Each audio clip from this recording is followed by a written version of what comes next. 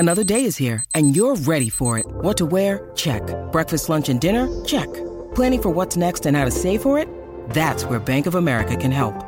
For your financial to-dos, Bank of America has experts ready to help get you closer to your goals. Get started at one of our local financial centers or 24/7 in our mobile banking app. Find a location near you at bankofamerica.com/talktous. What would you like the power to do? Mobile banking requires downloading the app and is only available for select devices. Message and data rates may apply. Bank of America N.A., member FDIC. Hello and welcome to Goblet of Wine, a drunken Harry Potter podcast. I'm Charlie. And I'm Hannah, and we're two 20-somethings rereading our favourite childhood book, but this time with added alcohol and cynicism. In today's episode, we're talking about the film Woohoo! of Half-Blood Prince. So, grab glasses of mysterious liquids from around the world and join us on this drunken, reminiscent journey.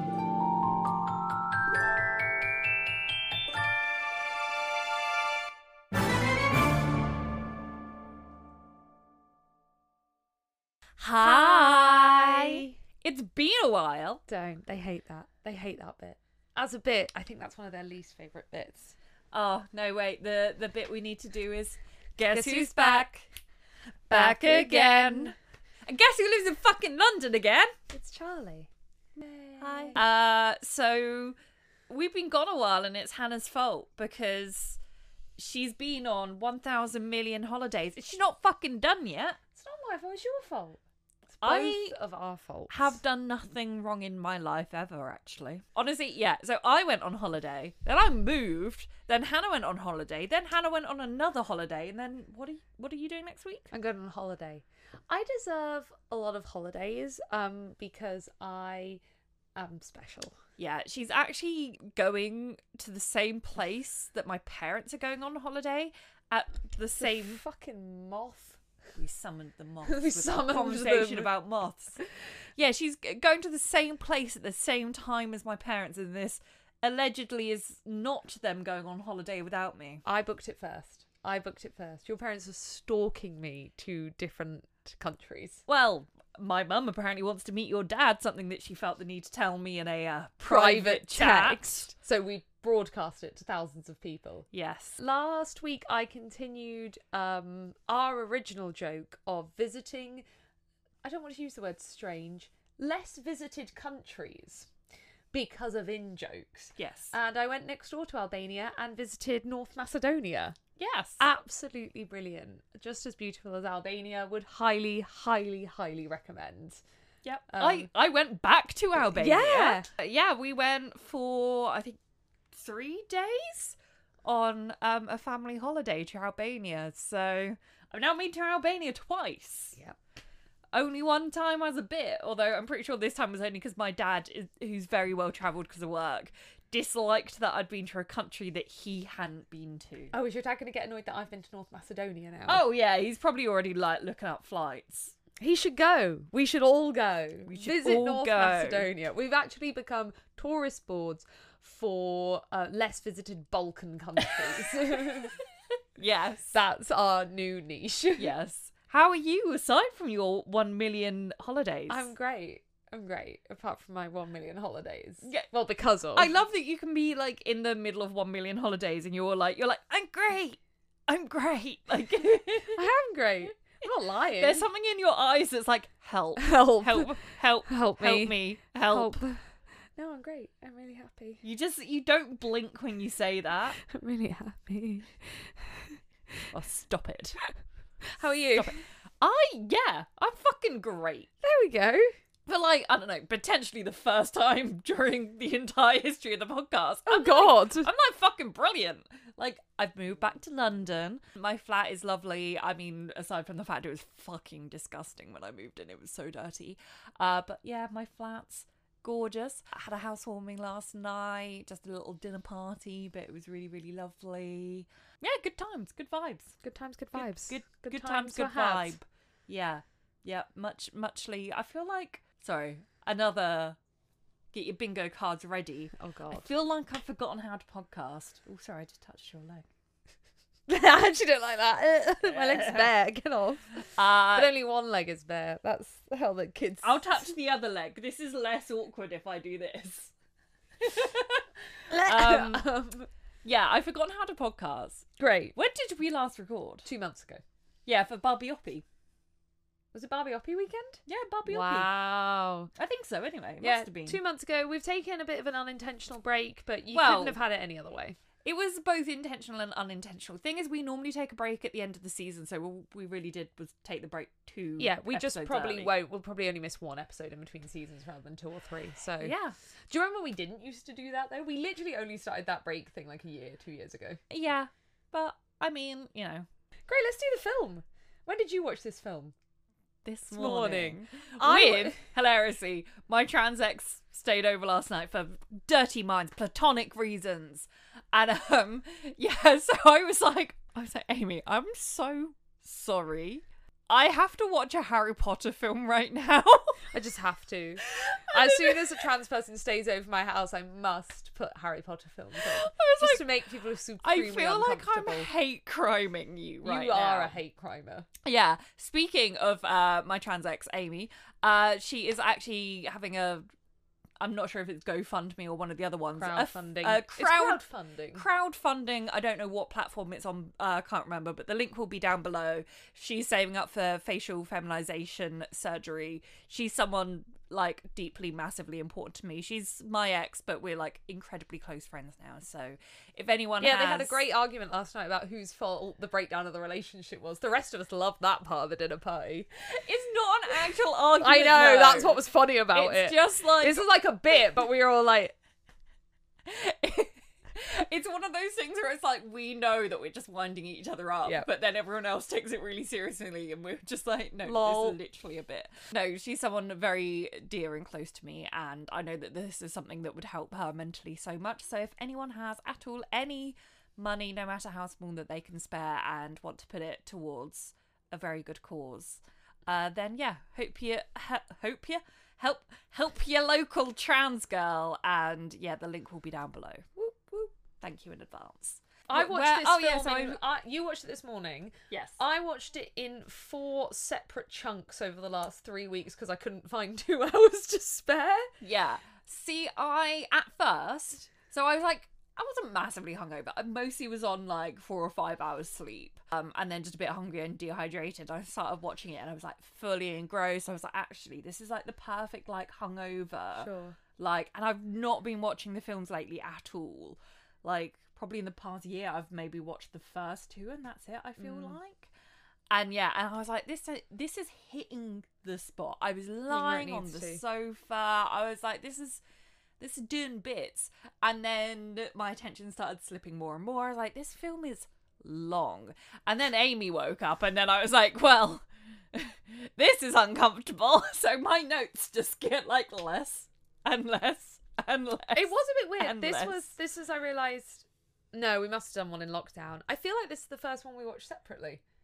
Maybe, We yeah. normally make a bit of a thing of sitting down together to watch it. And what's weird is, as I was watching it, I realised, since we begun this podcast, made a pact to not watch any of them until we get to that one. So I've only rewatched 1 to 5 because we've got past the 5th book. So because we've been running this podcast 5 years, I haven't seen the 6th film in 5 years. Wow. And then decided I didn't have time to watch it in full and watched it in 4 chunks, one of them on my phone on an aeroplane. So it's just how the director intended me to watch it. Yeah. It's the Snyder cut, the EasyJet cut. Oh, were you there for the conversation yesterday, by the way? Speaking of watching films hungover, for the Sucker Punch conversation. No. Have you seen Sucker Punch? Technically, but I really hated it. It was one of those films where I hated it so much I could not pay attention to it. Okay, because the morning we were all hungover in North Macedonia, stick the telly on in the background, we're all just trying to figure out life and get ready. And it's Sucker Punch. I have never seen this film before. I genuinely thought I must have taken some sort of wild drug the night before and was still tripping, like watching it. I was like, why am I watching like a 20-minute My Chemical Romance music video. Yeah. Like, what the fuck is... And then it, like, switch it, and the colour grading, and the makeup, and the music. Like, I genuinely thought I had taken something and was tripping. I cannot tell you what that film was about, and I've seen it. It was so awful. I was like, I can't. And I know people love it, and it's a cult classic, and they normally love that kind of bullshit. No, could not stand it. Maybe I need to try it not in a hungover mood, but Jesus wept. I was confused. Let's talk about another film. So, you're back to the absolute batshit categories we decided on 5 years ago and have refused to change in all these years. I was making these notes like these categories do not work. We set them when we were learning how to podcast, and they really are it's not. Part of the bit. It's part of the bit. We must do these stupid... It doesn't work. Oh no, wait, we have drinks first and patrons shit. first. Oh god, yeah, that... See, we've forgotten how to podcast. So, the drink is an interesting one. Let's start with that. The next 2 episodes are all full of things that have been kindly hand-gifted to us in some way. So, some of these were handed to us in person. Most of them were via Nikita. Some of them were via Nikita, illegally going in between countries. Full disclosure, we, in a space of a month, were handed personally so many things that and some of them had, like, handwritten notes attached to them that then got, like, mixed up. That I spent 2 hours trying to assign notes to every single different alcohol. I might have got slightly confused with some of them. If you're one of the people and you're like, oh, that's not quite right, please just message me and I'll apologise. All the alcohols are here. I just ended up getting... Because I was trying to track down, like, some people handed it to us in person and said, I'll email you about it, and then emailed a week later, and I'm like, I've got no idea now. So I've really tried my best to track and pin everything down. So this came from Lara, who came to our summer picnic. This was so funny. This is so funny. So Lara gave us Fernet Branca. By the way, you can see how I've tried to do it. These are notes I've handwritten myself and gaffer taped onto things. And she fucking sold the shit out of She was like, oh, it's Argentinian. It's amazing. So it's an Italian aperitif that became popular in Argentina. Why am I saying Argentina? Argentina. What's wrong with me? She wrote out instructions. You put it in a cup with half a cup of ice. She really hyped it. 20% Fernet, 80% Coke. She says it's delicious. It's like the most popular drink. Everyone loves it. We were so excited. We were so excited. And then we brought it home. And Neil looked at the bottle and kind of squinted his eyes. And then went, and went into his notes app. And I was like, what are you doing? And he found in his notes app a note that said, Digestivo, do not order Fernet Blanco. Which dates back to a few months before this, when we'd been out and ended up in some, was it like a Portuguese bar or something? I don't even know. And Neil decided to order this. Aperitifs. And there was 5 of us, and we drank it. And we hated it. So much. It was it was so bad. And all 5 of us. Normally there's one of us that's like, oh, it's actually okay. And like, there's the rogue alcoholic weirdos in the group. There's normally at least one of us will be like, actually. Yeah. No. All of us were like, to the point that Neil made that note on his phone as like a reminder to never order it again because it was that bad. And yeah, we went from being so excited to Neil being like, it's that, and we're like, no. But we tried it neat. Yes. So what's worrying me is the yellow foam on top. Have you noticed the yellow foam? Yeah. So yeah, this is mixed with Coke, right? And we've got 2 alcohols this episode and 2 alcohols the next episode from different people. This is mixed with Coke. Oh, that's so bad. Ugh. It's nowhere near as bad as having it neat, but what it tastes like is you've put toothpaste in my Coke. And grass. Yeah, toothpaste and a bit of grass in my Coke. I'm sorry, Europe. Why are all European drinks grassy? Argentina. Well, it's not from Europe. Is that no? Oh shit! Yeah, of course it is. I speak Spanish, but it's South America. Opposite a world map. Geography. But no, to be fair, it's Italy. Since the year 1845, the secret formula, stop keeping it secret, of Fernet Branca has been based on an infusion from a unique blend of selected blossoms and rare it is European. aromatic herbs. My point stands. All European Yeah, it's made in alcohols Milan. to taste like grass. And yeah, stop. What are these rare herbs? Get rid of them. Stop it. Yeah. I don't need these I rare think herbs. the rare herbs are grass. I think they're like out. They basically they mow their fucking lawns, and then they're like, you know what? Well, I put this to waste. They make fucking liquor out of it, and they need to stop. So thank you, Lara, for this drink that we dislike. Let's do some patrons. Thank you. So Yes. we've got a lot of new patrons that have come in since we last recorded. So Tess of the D'Urberville, size thank you to Tess. A chocolate size thank you to Chloe. Can we? Yeah. No, but okay. Hannah texted me the other day, and she was like, "I want you to voice note how you think this name is pronounced," and I am so fucking proud that I got it right. So I only did this, and so this person has also sent in a howler for the next episode, which we're recording right after this. And I saw it come in, and I was like, MEABH. I have never seen that written down before, and I was just like, don't know. Clicked on the howler to hear them say their name at the beginning, and then was like, okay, that does make sense if I'd sat and thought about it, but I never would have got it. So maybe you say it. It's Maeve. It's Maeve. It's an Irish spelling of Maeve. That's the thing. Having an Irish ex, I think that I'd seen enough Irish names because we used to talk about names a lot. Why has it got a B? What's the B doing in there? It's not a V. You can't say Maeve. It's got a B. But I was so proud. There's no way you expected me to do it. No, I thought you were going to be like, well, you did say first, is it maybe? The thing is, because that was my first reaction, and then I literally got halfway through, and then I was like, it's Maeve. It's Maeve. So a maybe size thank you to Maeve. A killer whale size thank you to Kalia. A tiller whale size thank you to Talia. A what? I don't know, I made it up to rhyme with yours. Why? We're not that drunk. Why is this so chaotic? A tiller whale is those killer whales that have been attacking the boats. That's a bit old news, but then... We're so good at current cultural references. Someone's going to listen to us in 5 years and be like, oh, also, this is just a shout out to Toby and Kimmy if you ever get this far.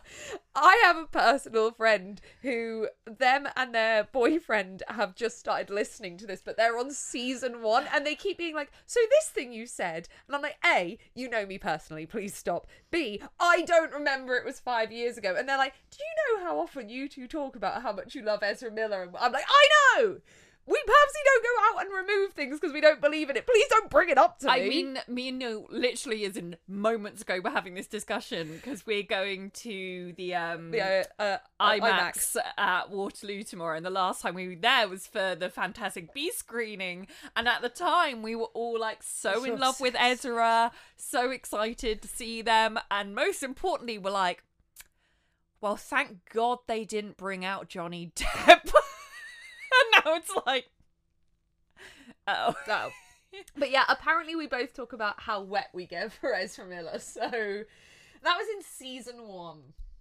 Anyway, so thanks to Camille and Toby for listening. Yes, I'm so excited to no doubt one day meet Toby at a party and just be like, oh, hi. And him being like, it's the other one. It's the voice. It's the voice. A toe-sized thank you to Trisha. A leopard size thank you to Link Leo. A super califragilisticexpialidocious size thank you to Sasha. A Mika size thank you to Mika. I hope this is the Mika. I hope it's... Do you know how much I love the Mika? I saw Mika live this summer for the first time, and I would... This is how I imagine a religious experience feels, seeing Mika. An Eleanor Rigby size thank you to Eleanor. A Becky with the good hair size thank you to Becky. And a low-key size thank you to Laurie, who has upgraded their pledge. Thank you all so much for joining. We haven't done bonus episodes in a while, let's be honest, but there is such a big backlog of content on our Patreon, which you can access.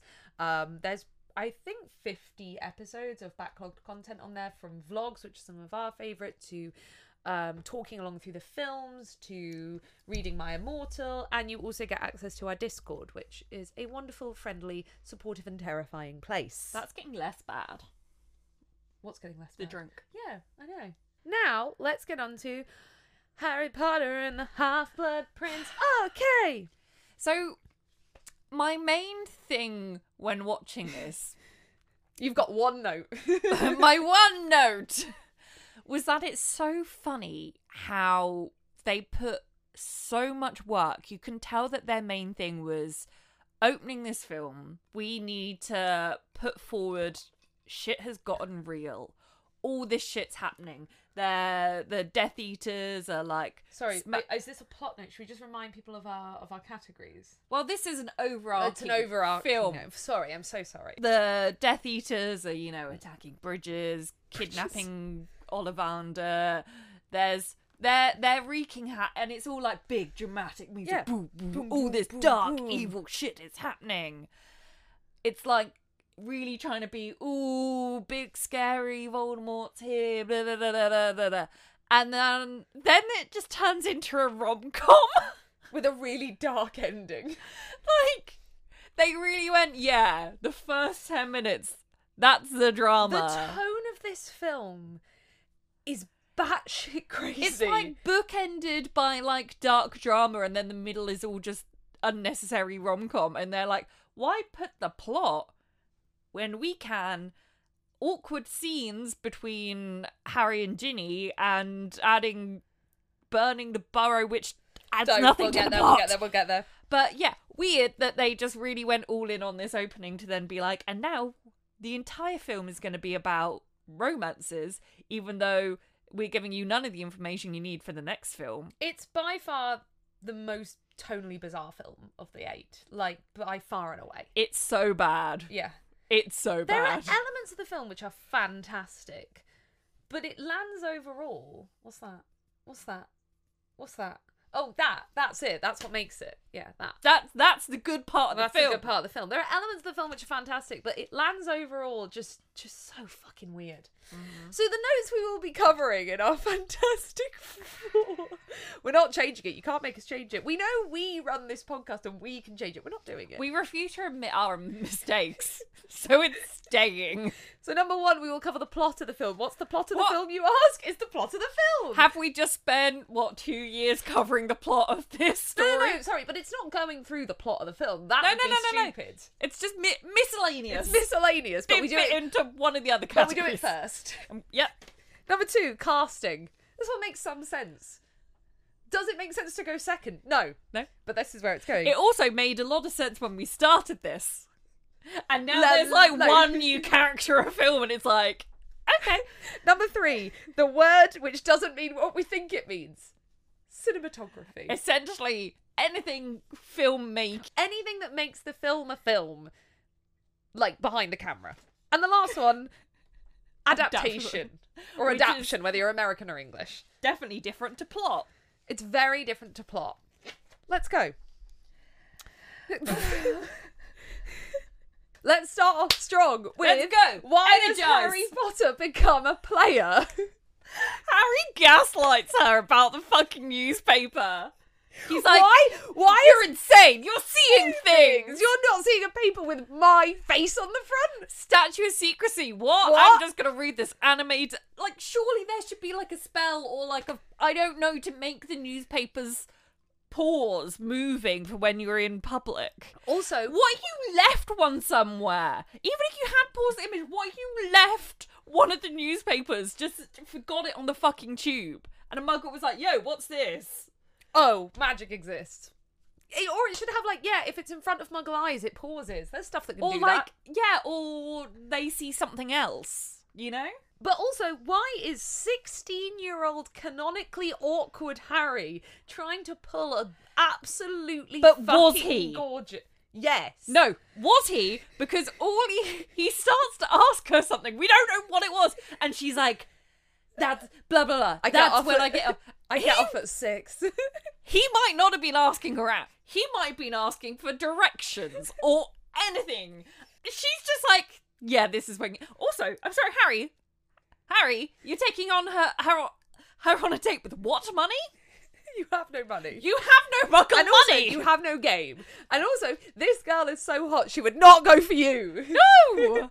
Like, she's about 4 foot taller than you. I know I'm not one to talk in terms of taste of men, but what was she seeing? He's 16! And It's randomly roaming a cafe!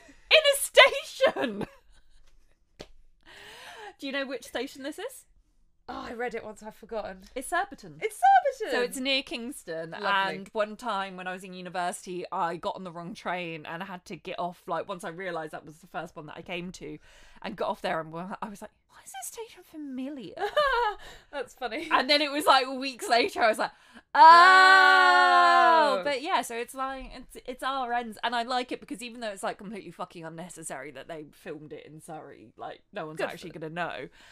Like, it genuinely is that, so good I'm for sure them. that they just picked it based on aesthetic, but I quite like that it's like, okay, so the Dursleys must live like kind of near like Kingston, Surbiton area. Yeah, which is weird because before I'd kind of always assumed they lived much more like non-Londony Surrey. Nice one, idiot. Yeah. Well, I don't know, because but I suppose Harry's Roman. He's Roman, and like we don't know if Vernon commutes into the city, or that's a good point, actually. Because the thing is, he says that he's been riding around on trains. So in my head, I feel like they might live like near Guildford. Would make sense. Yeah, that makes sense. The one redeeming quality of this weird scene is the bit where the poster is for the magic perfume, which is a genuine perfume that exists, and then the train goes past and Dumbledore's appears in front of it is absolutely the kind of thing which you couldn't describe in a book and is perfect for a film, and I fucking love it. It makes me just do a little giggle every time. Yeah. I do also love the line Harry just being like, I like riding around on trains. One, because mood. Two, because have you seen that cartoon where it's like, I like trains, and they just get hit by the train? No. Have you not seen this? No. Where's your next note? Mine's at the Burrow. My next one was saying that I bet that Dumbledore and Molly swap knitting patterns. Mine was, so they get to the Burrow. There's some bits I'll mention in the other categories because we unnecessarily split this not by order of the film, by stupid categories. I love how much this must piss people off. Pisses me off. It pisses me off. But I won't admit I was wrong. Every year we have to look up how to do it. I couldn't be bothered to go back to the episode, so I ended up scrolling through my hundreds of notes to find it. Can you imagine if we just change it for film 8? Anyway, my next note is they get to the Burrow, la la la, and then there's this scene which you pointed out in film 5, and they do it again in this film, where they just get the three of them to laugh at absolutely nothing so they can use it in flashbacks. And this one is just like, how old's Dumbledore? I don't know, like 200? No. 150, which is only about 30 years older than he actually is supposed to be. I thought he is meant to be 150. So, okay, because I googled it. At one point, JK said he's 150, and then at another time she said the year he was born. And it's like... Yeah, but I she's think, shit at years. Yeah. So I think he's actually, like, according to year he was born, is actually, like, 120 or something like that. So it's, like, close enough that it's, like, this is not... And also, what really annoys me, it's, like, Emma Watson's, like, just... She cannot fake laugh. She just kind of... she just does this, like, breathy, like... and it's, like, the worst. Like, and they just... Over nothing. And I think it happens quite a few times in this film. I feel like I was just getting really annoyed where it's, like, unfunny line. And the thing is, when they use those clips in montages and flashbacks, it looks great. It does look like, oh, wow. But just take that as B-roll. Stop forcing it into the script. Yes, it's so bad. Or, or get a better script. Like, there were points in this where I was like, I know that some of the young, I'm talking about Jenny, can't act. Like, but also get a better script if they're struggling. Like, try harder. Yeah. Okay. Bonnie, it's... We'll talk about it in casting. No, because, no. You want to talk about it now? Yes, okay, I do. I just... She's very good at other things. It's, not only is she not good at acting, but it's not even like she's being made to act opposite someone she doesn't find attractive. It's as if she's being made to act against someone that she is, like, physically repulsed by, like, can't look at him, can't nothing, that he's that, like, just even the thought of Daniel Radcliffe just makes her want to peel off her skin. That is how she is acting. There's a bit when she, like, runs towards him, but she's just, like, stiff, just kind of, and it's supposed to be her being like, oh, like, it's Harry, like, a good, she just kind of awkward, like, it's like she's repulsed by him, which there's no reason to be, but it's just so bizarre. It's not even like she just doesn't fancy him. It's like she's disgusted. And also, she's delivery of every line is so monotone and flat. It's unbelievable. It's like, I've never heard such a lack of tone in something someone says. It's just like, come here, you. Open up. I'm like, where's the intonation? It's anything. Come on. And this was clearly like, this wasn't one take. Yeah. You probably did this multiple times, and this is the best one. Like, they would have been making her, and like, just, could she really not then be like, can you just, any expression in your voice? No. It's just, and, it's distractingly Yeah. bad. It's like, and like, this is absolutely nothing against Bonnie Wright as a person. She now like produces and directs and is a brilliant environmentalist and has written great books and on she how to was be more cast from environmental. so young. And she was cast from so young, but Jesus Christ. They do another like awkward breathy giggle. You've got a bit of toothpaste. Why is that funny? It's not funny, and they just go.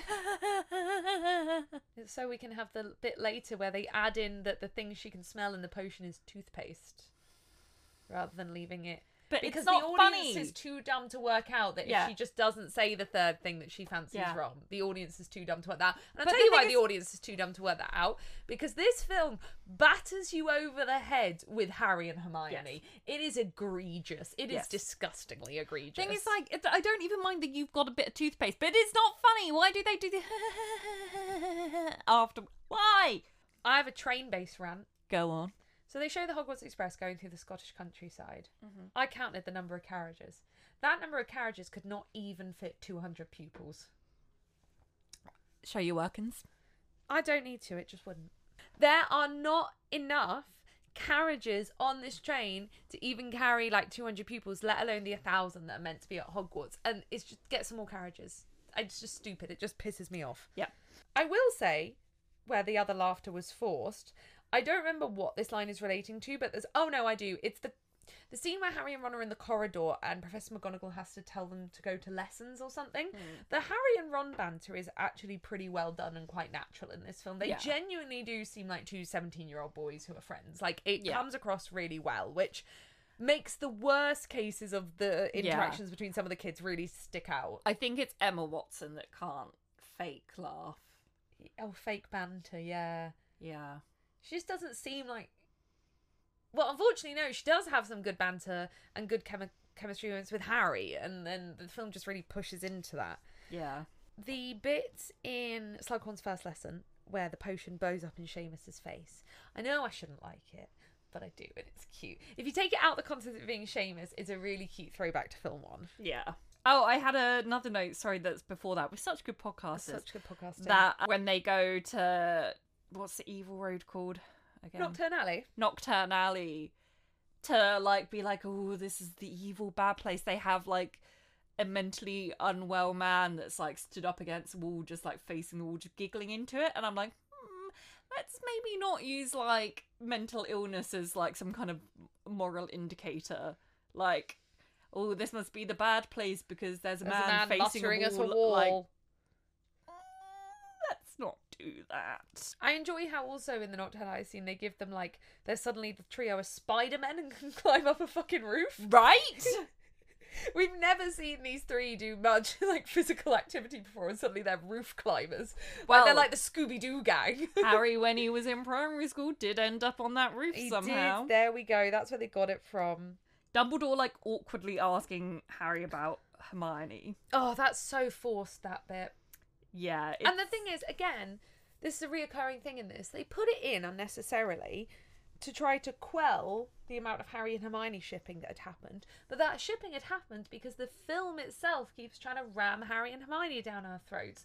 And, like, this film is by far the worst for it. Like, there's so many instances where those two are having a conversation, they have really good chemistry, or they add in all this extra stuff, or it's like... the stuff where Harry's comforting Hermione about Ron, there's so much additional stuff added in that's like seems really romantic. So yeah, then they had to add in this bit where Dumbledore's like, oh, Miss Granger's lovely, and Harry's like, no, I don't like her. It's like, but you seem like you do. You seem like you do.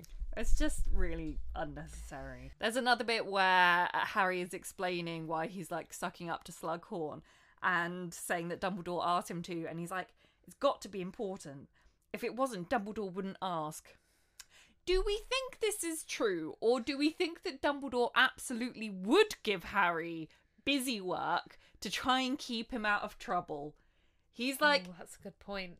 Harry is a this troublemaker. I've got this colouring book, and to defeat Voldemort, we need you to fill in this entire colouring book. Don't go hunting down any prisoners, Dracos, any blonde-haired boys you fancy, any big spiders, just colouring book. And Harry's like, it must be important. He wouldn't ask. I've got this really important, challenge. like that I've as a got theory. 3 whole crayons. I like that as a theory. Yes. Yes, I really like that. On the note of, we'll get to the biggest one in adaptation, of them adding in super unnecessary stuff while cutting half the book out. But they also add in tiny things in relation to Slughorn which confuse me. So number one is the hourglass. They add in this hourglass where the sand moves fast if the conversation is stimulating, but slow or stops if it isn't. And they add in this whole thing about Lily giving Slughorn a petal that turns into a fish. Neither of these things add to the plot of the film at all. They're both just like weird MacGuffins that Slughorn has, and I've been trying to wrap my head around why they'd be added in. Like, I don't get it. Yeah, it's just trying to establish that he knew and had a relationship with Lily, but that it feels like there's a lot more efficient ways that they could have done that. Yeah. I mean, and again, it's that thing, does that really need over-explaining? We already know that he, collects... Yeah, the fishbowl one I can almost get. The hourglass one added just nothing weird. for me. Yeah. I don't get what that was adding. No. And again, when you've got, these films had really limited time, really had to pick and choose what from the books they were going to include. And then who was sitting in the writing room going, oh, but have we thought about an hourglass where the sand moves faster when there's stimulating conversation? It just feels like someone had an idea that they really liked, but oh, this feels so Harry Potter and creative, and they really wanted that hourglass in there. No, do you know what the hourglass feels like? What? Merch. Yeah. Merch opportunity. Yeah. I really enjoy the random lack of glass in the staircase where the Hermione setting the birds on Ron scene takes place, which I can only assume is just so that wind can be in Hermione's hair as she sets the birds off. Just for some reason in this corridor in a Scottish castle, there's no glass in the window. This film does have incredible one-liners though. One of them being, she only fancies you because she thinks you're the chosen one. But I am the chosen one. It's one of my favourite lines. He is he's not wrong. It's one of my favourite lines in all the films. I love it. Do you want to talk about the mince pie bit? No. Open up, you. Why? It makes me want to rip my skin off in tiny strips and set it on fire. There's no way that could be acted that it wouldn't be horrendous. Well, yeah, this is what I mean about the scripts being bad. They never should have given. And also, no one flirting is ever like, open up, you. Is that how 17-year-olds flirt? You mean you weren't just force feeding Neil things? Well, clearly you missed a trick. Clearly, I just cannot wrap my head around. Oh, it's so bad. And then it's followed, not 5 minutes later, by shoelaces. Why is her flirting acts of servitude, feeding him and tying his shoes? It's so bad. It's just I just feel so forced. Yeah. I honestly would rather them had just written out the entire Harry Ginny plot point, because it goes nowhere in the films. No. They didn't actually need it in there. No. They could have maybe put, more of the entire point of this book, which was Harry being prepared for, book 7. Well, they put it in and then didn't even end up including the bit where Harry has to make the decision to break up with her to protect her. Yeah. So that's left hanging for film 7 as well. Yeah. It's just... Ugh. Something I do enjoy that they added into the Burrow, the one bit of credit I will give them for all the stupid Christmas stuff they did, I really like the scene where Harry has a chat with Arthur in Arthur's shed. Because that chat does take place in the books. They use some lines from the books, but they move it from somewhere random in the house to his shed, and I think that's really nice because it adds another set that we haven't seen. It adds a level of intimacy between them in a kind of father-son way that is really nice to see. Yeah. Molly and Arthur really don't get many lines in this film, so I really liked that moment that they added in. You watched this morning. Yes. The bit where Ron gets poisoned Mm-hmm. and Harry gives him a bezoar. Are bezoars mentioned in class? Is that scene included, and did I accidentally sleep through it or not concentrate? No, it's not in there. I thought it wasn't, because what is in there is a tiny line when Harry is queuing to go into Slughorn's lesson to ask him about Voldemort, and Slughorn is letting out a group of year 7s and year 8s. There's a line which Harry hears that says something about, antidotes and bezoars. So that's what they replaced it with, but that is not a good enough setup to make Harry not seem like some sort of fucking genius, but also the audience doesn't know what a bezoar is. This is the problem where we're such book experts that I can't tell how to watch it without that background information. But that line, if that's all it is not enough to explain to non-book readers that why Harry would know what it is, why he'd know where it is, anything. This is why I find it so wild when people are huge Harry Potter fans and haven't read the books. I went to university. I lived with a girl who was used to say she was a massive Harry Potter fan, used to try and be like, I'm a bigger fan than you. Hadn't read the books. Mad. And I don't get how you enjoy the films without that knowledge. Yeah, because I find it so hard to know what bits of plot I'm only understanding because, because your brain just fills it all in. So I'm like, oh no, I definitely saw a scene where they filmed the words on the page that said just stick a bezoar in him. I don't think they did. I don't think that's there. I think I'm just making it up. Did you know that? Did you know? Line is, he's been poisoned, you daft dimbo, not bimbo. Because I fucking didn't until I watched it. What, in the subtitles. hospital scene? Yeah. No, I thought it was bimbo. No, she's it's blonde. dimbo. Because I had it with subtitles on, and then I went back to be like, huh? And she said dimbo, which is so weird to me because I've never heard that word. I've never heard it. I definitely would say I did Google it to check that it is, and it is a real thing that essentially does mean bimbo. But definitely bimbo is the commoner term, which makes me be like, did they consider bimbo too rude, too gendered? Maybe they're like, oh, we're gonna get called sexist if she says. But I don't know, because it just feels like, why would you say dimbo? I was so confused by this. Yeah, I had no idea. I always thought it was Daft Bimbo. Nope, dimbo. Right, okay. Yeah.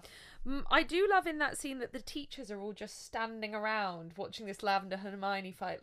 And all of them, if you look, have a different expression of either fascination, boredom, or content. It's because they're him? You're fighting over him? Do we know that's Ron Weasley? And they're all just there blinking Okay, skipping ahead, unless you've got something before, to the bit where Harry's got the memory from Slughorn. Well, my note was that Harry on Felix's 10 out of 10 cinema peaked. Oh, I put that in casting. And Daniel Radcliffe finally worked out how to act. Yeah, I put that in casting. It is the only good thing about the film. It's his delivery. Well, by all means, sir, come along. The delivery. So good. I don't know. Neil, I was watching that scene this morning, and Neil was next to me in bed and went, did they give Daniel Radcliffe coke before he did that scene? Potentially. So yeah, Harry's got the memory. Him and Dumbledore have watched it. And then we get one of the stupidest lines of the film that I cannot believe whoever was checking the script let in, which is Dumbledore comes out the memory and goes, this is beyond anything I ever imagined. No, it isn't. No, it isn't beyond anything you've ever... Because he then goes, I spun it on anything I ever imagined. But here's the ring and the book that I've already destroyed, and I think I found another one. Well, it's not beyond anything you ever imagined then. Who let this line in? It really pisses me off. It makes no sense. The whole point, even in the books, it's a bit okay, so you guessed there were 7. Okay, so your guess was confirmed. It's a bit annoying, but fine. This is and also, the other thing I notice is, this film never says there's 7 Horcruxes. It never, ever, ever says it. And this film has no excuses for anything it does wrong like this, because every book was out and they were in pre-planning for film 7 and 8 at this stage. It's so badly, like, the only reason this book exists is it's setting up the next book. Like, its entire reason for existing is explaining all of this, Voldemort's backstory, the Horcruxes, how they're gonna know what they are, and yet they don't include any of that. This film, you could watch it and not watch this film. You could watch all of them and skip this film. You wouldn't lose a thing. No. It would make just as much sense. Yep. This film has no reason to exist. No. So then, yeah, the entire point is to set up the Horcrux hunt. But it's like we have... If you didn't... You wouldn't know how many Horcruxes they're hunting. And also, Dumbledore says the line, well, they could be anything.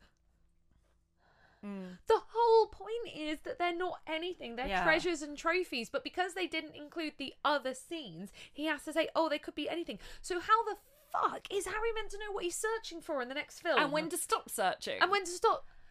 And it's so dumb because they have chosen to focus on the romance over the, like, fantasy plot.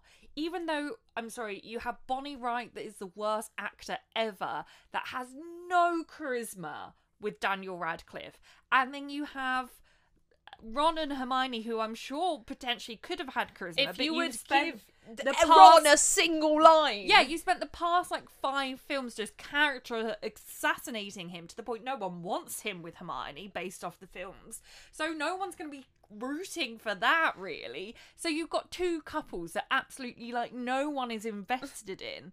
And you're focusing on this over the plot, which is why people love the books. I'm not saying you can't have the romance in there, but don't make it the central point of the film.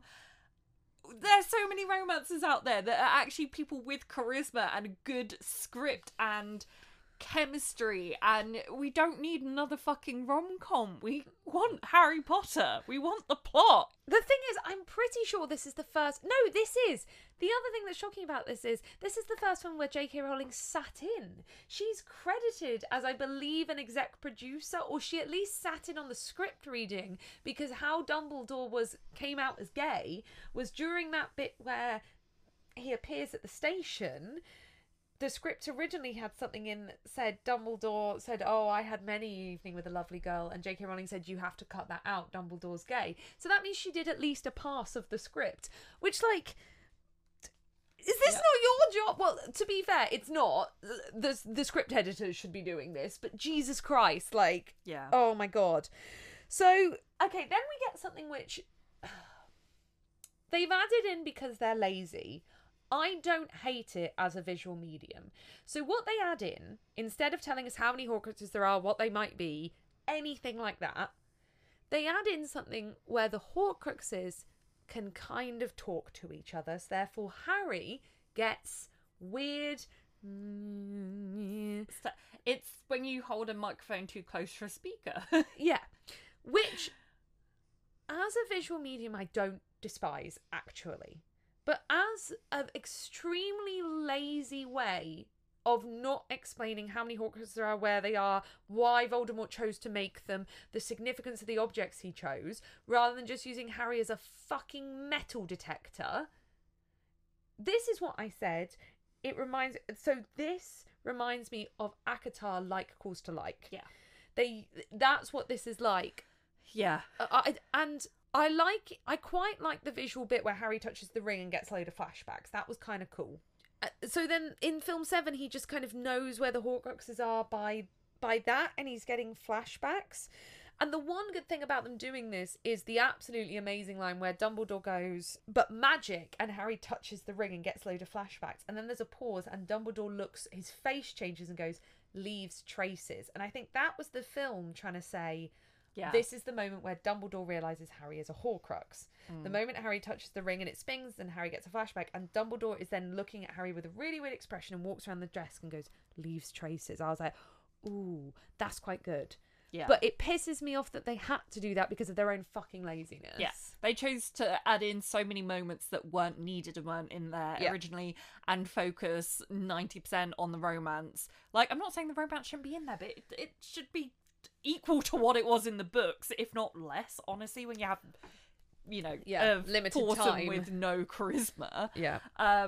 But yeah, they could have actually explained it, and they didn't, and it's infuriating. It's honestly... Whew. Casting! Woo! Jim Broadbent is wonderful, but too nice and Yes. bumbling for Slughorn. This was my note. He's too sympathetic. Yeah, way too sympathetic. Like- he doesn't have the Slytherin streak I need. Yeah, in the books, he's such a perfect grey, and he's just too likeable in this. The same way that Alan Rickman's too likeable. I think it's a different kind of likeable though, because I felt like Slughorn was doing things accidentally. Like he was just Yes. kind of like a bumbling posh boy who didn't know he was being a bit rude, rather than having that streak of like self-preservation and arrogance. Being selective and elitist. Yeah. And that Yeah. isn't, I think that's the script's fault, because Jim Broadbent is absolutely fantastic in every role he's ever played. So I don't know if it's the script or him playing it wrong. Yeah, I think it's the script, because I think they were trying to do the rom-com thing. Yeah. They would have rather have had him as like a comedy figure opposed to being true to the character. Yeah. So I think he acts it wonderfully. I think he's brilliant. I think it's just the scripting issue that he just comes across as way too like sympathetic. Yeah. We've already talked about how awful Bonnie Wright is. Sorry, Bonnie Wright. Sob. Has the actress playing Narcissa been in the films before, just in the background, or is this the first time she's in it? I don't know. Yeah, I need to look that up. She's absolutely brilliant. But what made me really sad is I realised the bit where her and Snape do the unbreakable vow, they're both dead. So young. Like, so young. Yeah. But she's absolutely brilliant, and oh my god, this falls more into cinematography, hair and makeup, but the hair, rather than just doing full white blonde like the rest of the Malfoys, to do the black so it matches Bellatrix with the white. Oh, genius. Oh, good lord. Cruella de Vil, hello. Iconic. Just whoever came up with that, hats off. Like, Jesus Christ. Bellatrix in this film is going for that paycheck. Mm-hmm. Like, she's acting her ass off compared to everyone else. And everyone else is trying hard. Yeah. She just delivers everything with 10 times the pizzazz of anyone else. Yeah. Jessie Cave. Have you watched her audition? Yes, I have. It's... How do you do that? How do you go into the room as, like, nobody? And at this point, obviously, Rupert Grint is massively famous already. And they literally, you haven't watched it, pause the episode now, go watch it. They made her like crawl all over him, being all like desperate and flirty and stuff in like a really cringe way. And I'm like, how do you have the confidence? Yep. Like, that's the most brutal audition ever. Like, wow. Yep. Wow. She's phenomenal in this. Yeah. It's kind of a shame we only really get one film of her, and they didn't cast someone to play Lavender, and it's kind of the problem they have with a lot of the background actors. They didn't, apart from Seamus and Dean, they didn't long cast anyone, which is really a shame. Because I kept spotting, I don't think Dean had a single line in this film, but I kept spotting in the background because he's now shot up to about 7'2", so it just sticks out in every scene. And I'm keep being like, God, why didn't you use him? Because his acting skills nowadays are phenomenal. You know, it's kind of weird that they didn't cast like the female Gryffindors, but they did the male ones. Isn't that bizarre? Wonder why that was. I'm sorry, but Katie to me will only ever be the Basil Brush girl. And I remember... It takes me out the film every Yes, time. I'm like, it's Molly from Basil Brush. I was annoyed when it came out. She was in it because I was like, this just completely breaks it for me. Yeah, like, it's Molly from Basil Brush. She will always be Molly from Basil Brush. Yeah, soz girl, you're typecast. Americans aren't going to know what we're talking about. Just Google Basil Brush. But presumably the modern era, because Basil Brush has been on telly forever, so it's just our era of Basil Brush. Yeah, but, Molly. They hired to play young Voldemort, not young Voldemort, young Voldemort, the child one. We'll get to the other one. Like, there's teenage Voldemort, there's a new one, and there's kid Voldemort. Yeah. Okay, kid Voldemort is Ralph Fiennes' nephew. He's one of the Fiennes dynasty. And they hired him because he looks like Ralph Fiennes. And that's the only good thing I can say about him. Yeah. Because he just delivers everything in a sort of monotone. And I know he's 10, but The only way that delivering everything in a monotone works is he comes across as really creepy, which kind of works from Voldemort, but it doesn't because he's meant to be slightly charismatic as a child, but instead he just comes across as someone you'd lock in a room and never let out. It's horrible. I'd be like, no way that child is coming to my school. What the fuck is wrong with it? Lock him in one of my creepy built-in cupboards. I would. He's just like, I can make animals say things. My flat has these really creepy built-in cupboards that have never been finished, so the inside is just concrete, like solid concrete, and just like kind of dirty and stained, and it really does give the vibe of a child has been locked in here at some point. Like, it's like every horror film when there's like a dank, dirty basement. This is the vibe of the cupboards. I would lock Rafe finds his nephew in that cupboard. Yes, I think we should hunt him down. Yeah. I know he'll be a full-on adult now, but boy, you're going in the cupboard. You're going in the cupboard. But yeah, they only hide him because he's part of the Fiennes dynasty. I think that might be the episode title. Boy, you're going in the cupboard. And it relates back to Harry in the cupboard. Wow, we've come full circle. Voldemort's in the cupboard now, bitches. Teenage Voldemort. Also hate him. Awful. Yeah. Look, they peaked with Voldemort in the second film. They really did. Chef's kiss. Love him. Yeah. This one is just not... Again, you've made him too creepy. Read the books. He is meant to be, like, extremely handsome. He doesn't look handsome. He looks like a dweeb. He's meant to be, like, charming. He's going to reel you in. Whereas he just comes across as, like, I'm going to say evil things now. Yes. Tell me, evil McEvil, this evil knowledge. Whereas it's it'll meant to be fine. You could have never known he'd turn out evil. I'm like, I could have sensed it a mile off with that kid. Jesus Christ.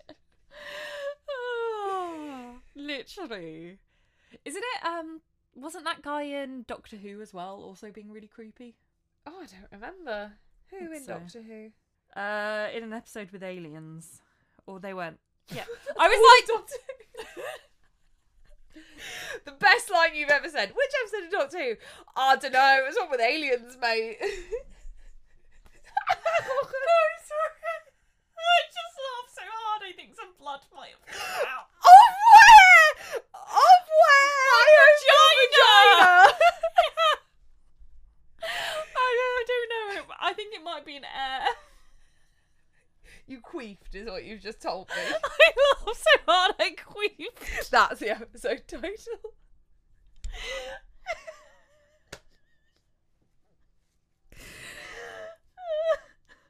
To talk about some of the existing actors, Alan Rickman gets better and better every film. He didn't have many lines, but the bit in the Christmas party where someone says something to him and he just turns around and walks off was so good. I laughed. He also, his acting when he is voodoo cadoodling Dumbledore is just chef's kiss, so good. It also really made me laugh. I don't know how this is the first time I've put it together, but the fact that he like topples Dumbledore off the top of a tower, and I'm like, it's like Alan Rickman in Die Hard. I thought this with the slow-mo falling. I'm like, Yeah. that's almost shot for shot. Has anyone like put them side by side? I bet they have. I'm sure they have. We've talked about Darren Rad's absolutely brilliant spider acting, but can we talk about the bit where Lavender's drawing the heart on the train and he's just fiddling with the seat cushion? Because I don't know whether it was scripted or he just started doing it. It's so good. It's so awkward. He's just like... It's just brilliant. Like, you can tell he's really... I think with the kids, you can tell when they've really, in between films, put effort into learning new skills. Like, they said they went to acting classes in between films, and, like, I think you can really tell he's trying, which is great. Rupert is absolutely excellent in the love potion scene. Really good. Just funny. I think these films make... Maybe it's just that there aren't too many light-hearted moments in a lot of these films, so when you have these breakaway moments when they're acting more funny, you're like, oh god, they're good, aren't they? Yeah, that's the thing. Like, and I mean, Harry Potter is funny and it should be funny. Yeah. It's just for me that they go way too hard in like the rom-com direction, and it's like you can have like comedy but also like the darkness and the fantasy. Yeah. Like, you can very much do that. Yeah, definitely. That's what you should be doing. You can't be like, oh no, we can't have serious plot and also jokes. You can do both. Yeah. Speaking of seriousness, though, the star of the actors, of everyone, is hats off to Tom Felton. in the tower scene. Like, Jesus Christ, you outacted everyone. Like, fucking hell. Yeah. And for not being in it much the last few films and then having this big important, and he was in this one a lot more. He had like breakaway scenes which weren't from Harry's point of view, and oh my god, I think about it quite often how good his acting is in that scene. It's fantastic. He's very good. Shame he's a transphobe. It is a shame. We now have some delicious chocolatey thing. Mud. So this is from Helena. Dear Hannah and Charlie, I've already given you my alcohol request for my episode, but I couldn't pass up the opportunity to send you a little something via Nikita.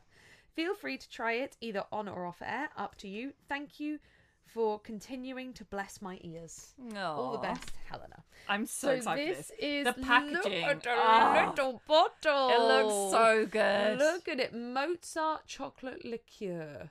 All natural ingredients. I'm going to enjoy this. Hold on. Cheers.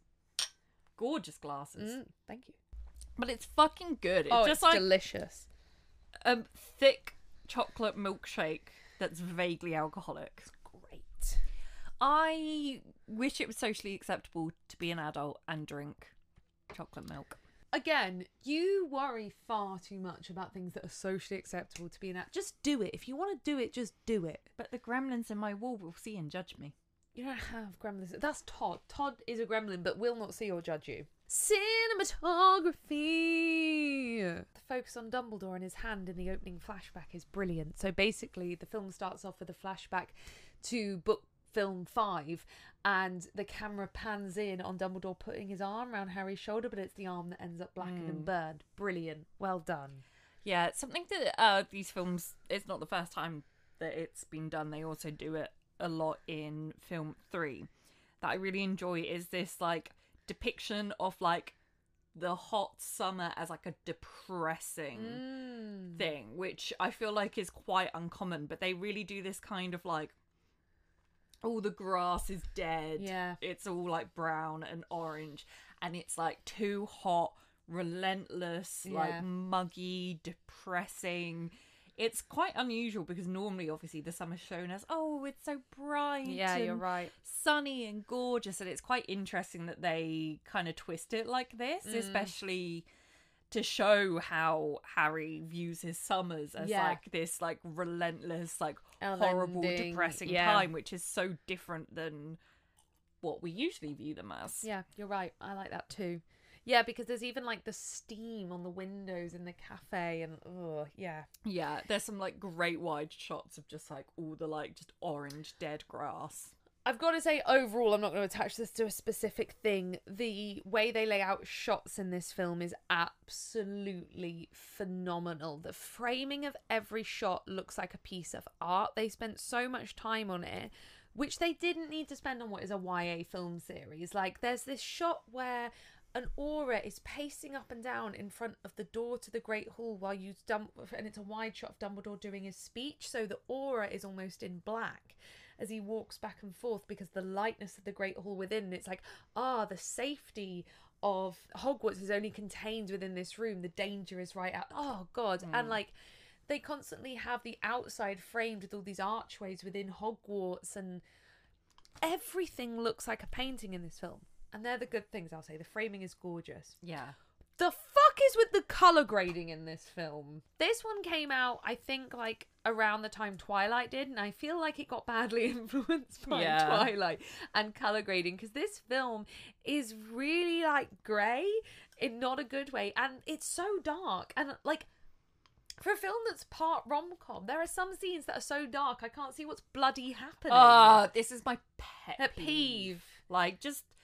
games Like, do it a lot as well. Like, Skyrim is awful for it. You basically can't play Skyrim if you're like remotely in a bright place. You have to like max screen brightness and dark environment as possible. All bits of it are genuinely unplayable. Yeah. And I've repeatedly asked Todd to fix it, and he just meows at me.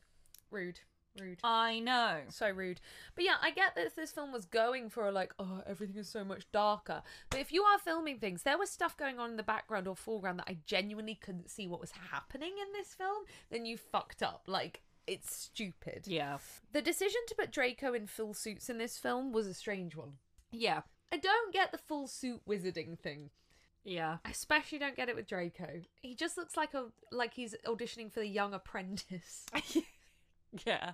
Or he's like going to his prom or like someone's wedding and he's in like, yeah. Weird. Very weird. We've got a third new pensieve entrance. Thank you. We love to change up how the pensieve works every film. Cheers. Thanks. Consistency. I love it. Again, we haven't worked out how to have glass in Harry's glasses in every scene. There was one where it was so obvious there was no glass in the glasses. I was like, come on. Is it that hard? Really? Like, characters wear glasses all the time. Is it really that hard? What did you think of Luna's Christmas dress? Can't remember. Oh, I really liked it. Silver tiered. Oh, yeah.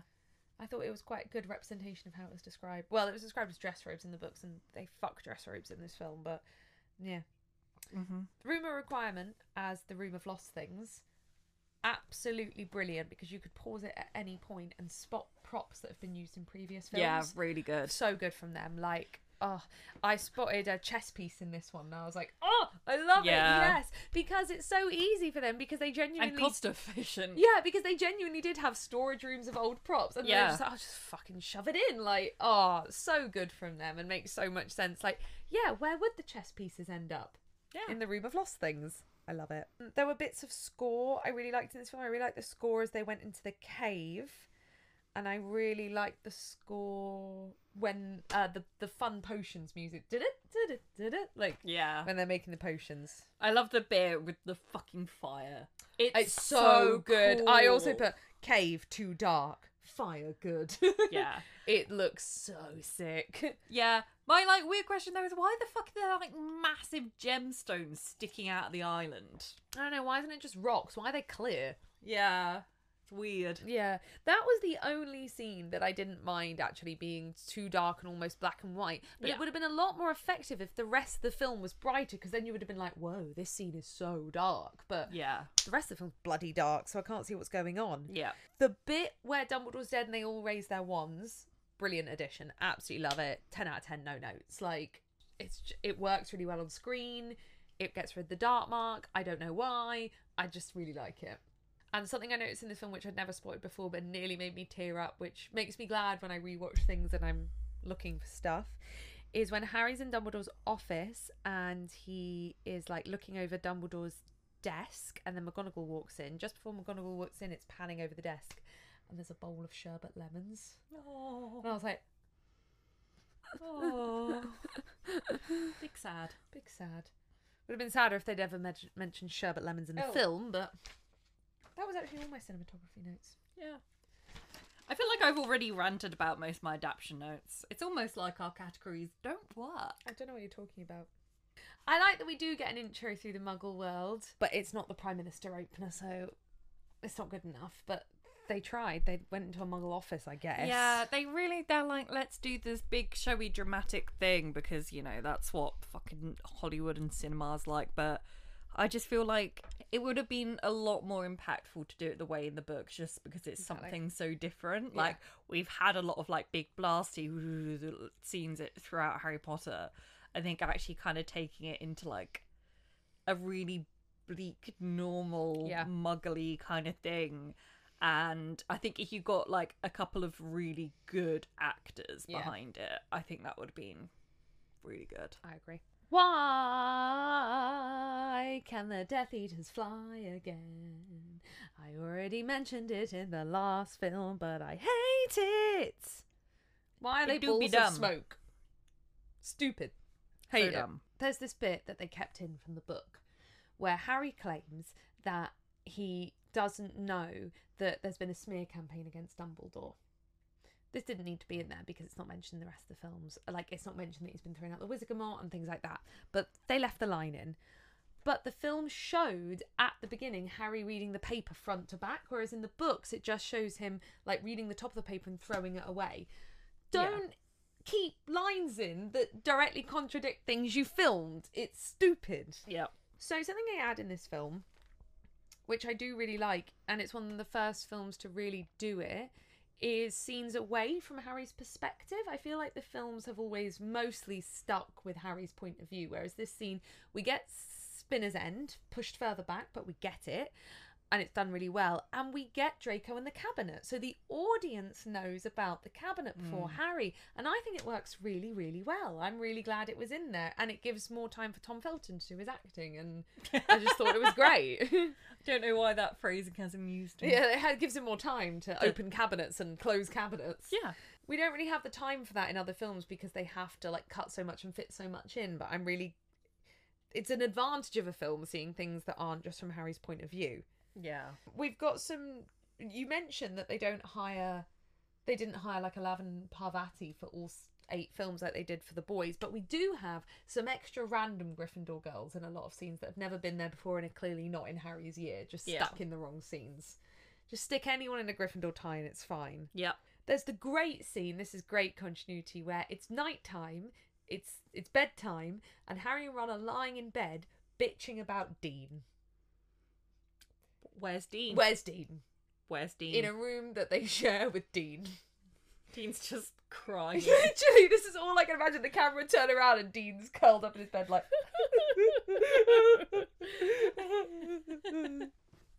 There's also Ron just being really weird, being like, Dean's brilliant. It's like, calm down. Well, he's like, get his slimy hands off him. Dean's great. I'm like, are you alright?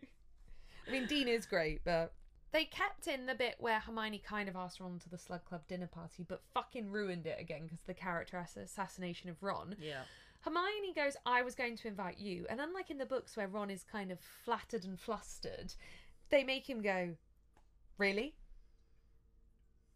And then in the next scene, Hermione's like, I was under the impression we were going together. It's like, how would you be under that impression when his answer was, really?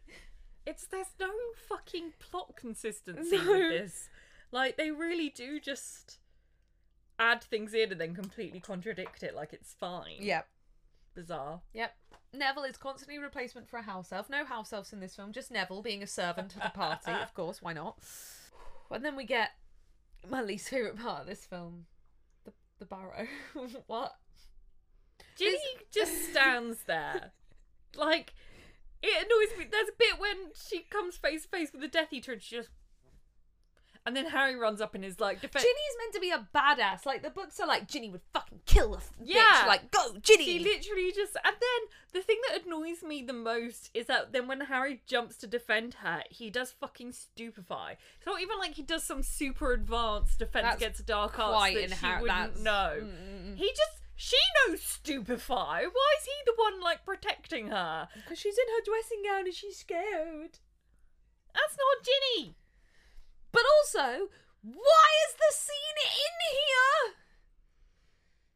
Okay, so what the film did is I'm gonna cut out all the fantasy plot. I'm gonna make it a rom-com. And then I can only imagine they got to the end and went, oh, it's a fucking bit rom-com-y, isn't it? Yeah. What can we add? What if we just burnt down the Weasleys in the middle of it? What if we just raise the stakes by burning down the Weasleys? Oh, but you need it for the next film. They'll forget about it by the next film. They'll forget about it. We can host a wedding there. It's fine. It's fine. Don't stop worrying about it. It's just...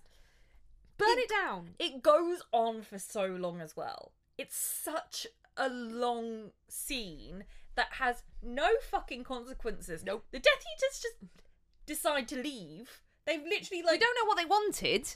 They've got them surrounded. They're literally all cornered on, like, a little thing surrounded by Death Eaters, and then the Death Eater's like, oh, fuck, dinner's ready, I can hear the oven timer. And just fuck off. It has no consequences on the plot. No. Like... It directly contradicts the next film. It doesn't even really raise the stakes. I feel like the stakes are already pretty high.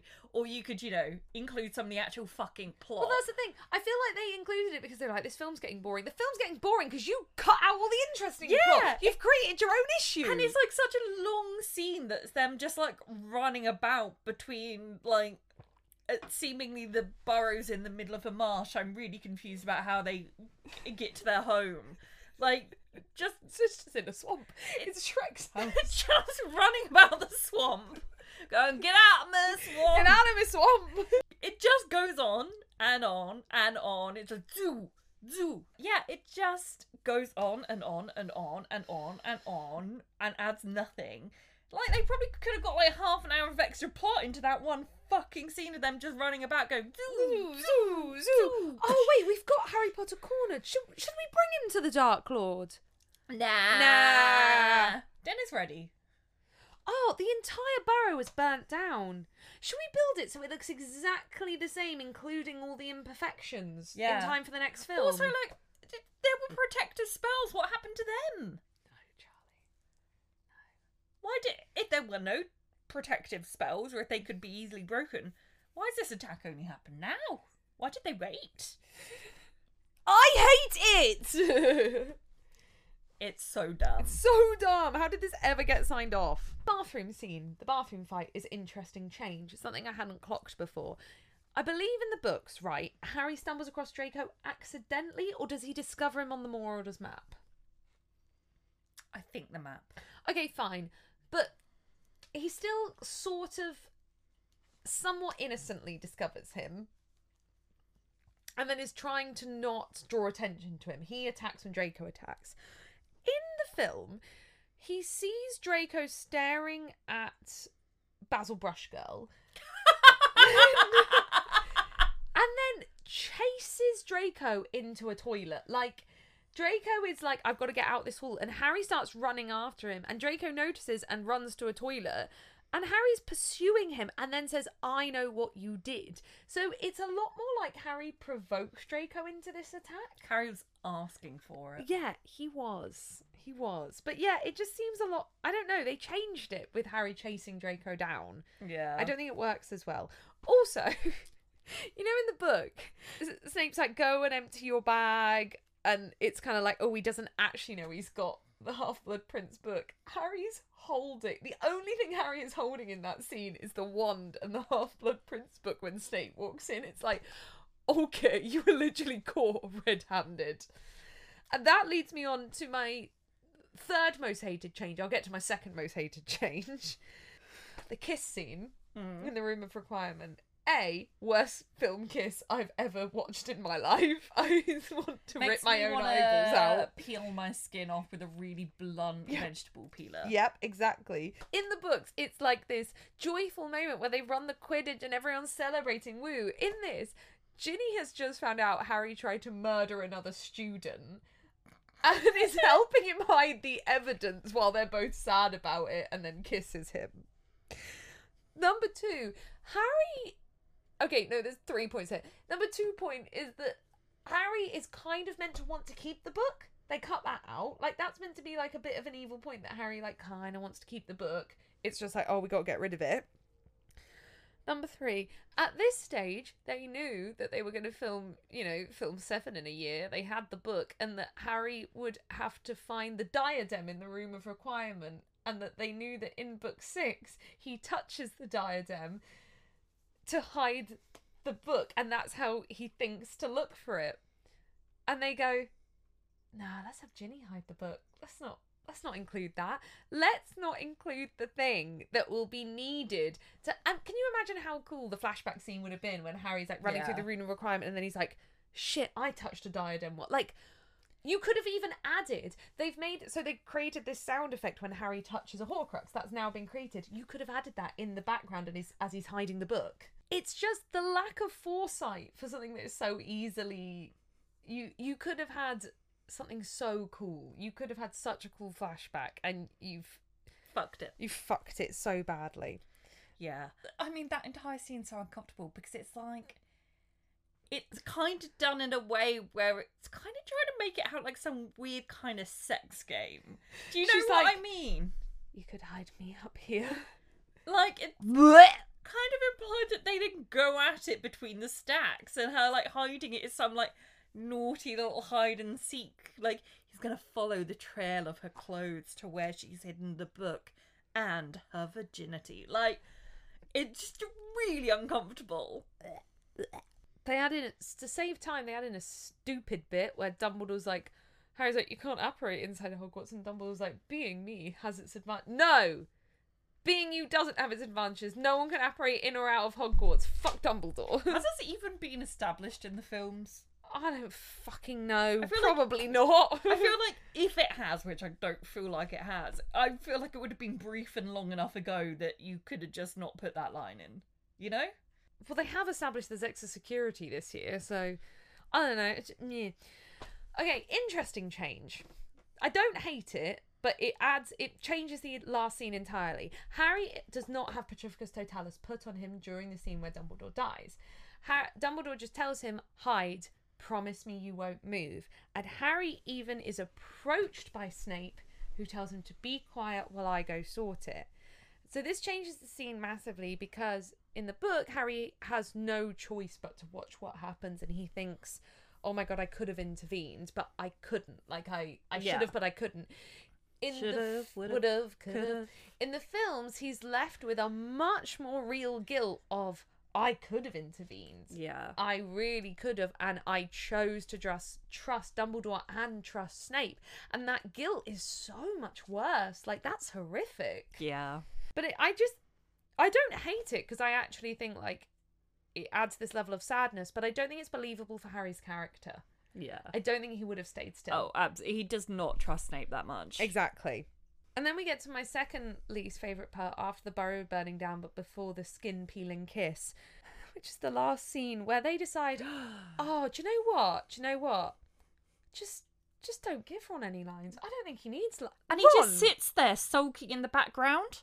Oh, God. Like, and they give all Harry of his and lines Hermione are having this, like, big, heartfelt... Ron's just, like, a sulky teenager. Because Rupert Grint was probably sulking because he got no fucking lines. I don't understand why he's just not part of the conversation. And then every now and then it just shows him, like, sat there with a face like a slapped ass. The films lampooned him to their own fucking detriment. Brilliant use of lampoon. Thank you.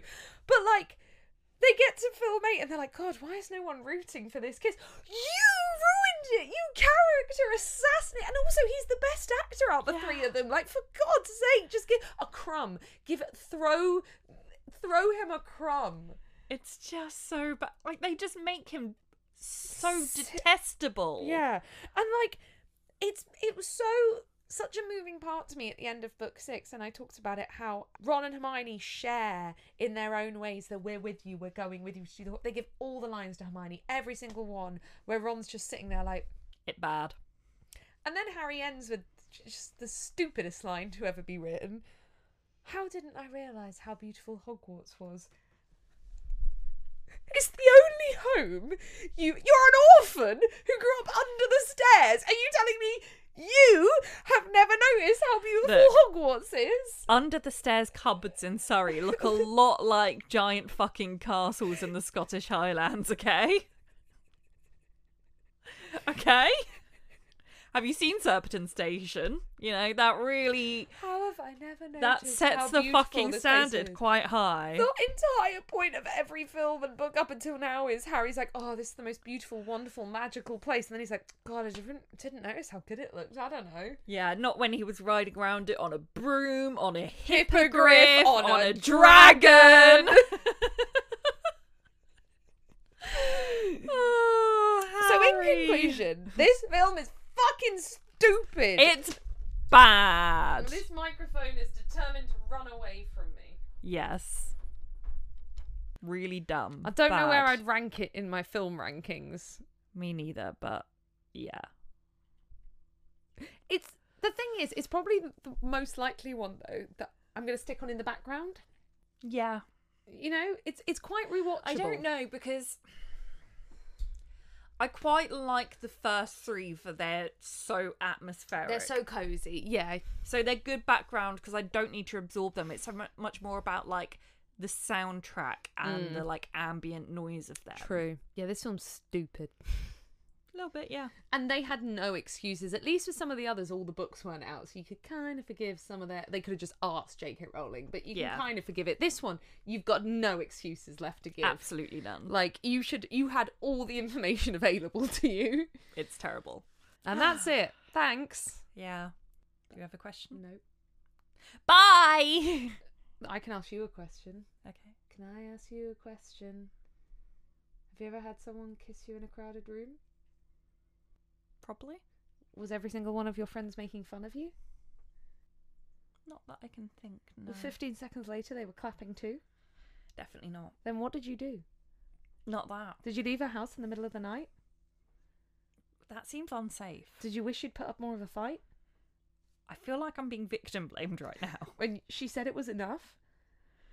What's going Did on? you wish you could still touch her? Who am I touching? Am I the victim here or the perpetrator? Bye. Bye.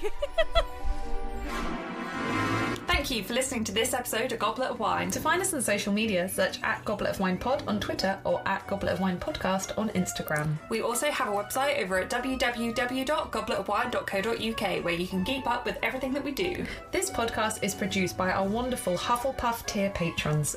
Yolanda, Sir Bandersnatch, Samuel, Michael, Kylie, Jasmine, Florian and Ardent. If you'd like to support this podcast, check out our Goblet of Wine Patreon, where you can also gain access to bonus episodes, behind the scenes content and our Discord. Thank you so much for listening to this episode, and we'll see you in the next one. Bye!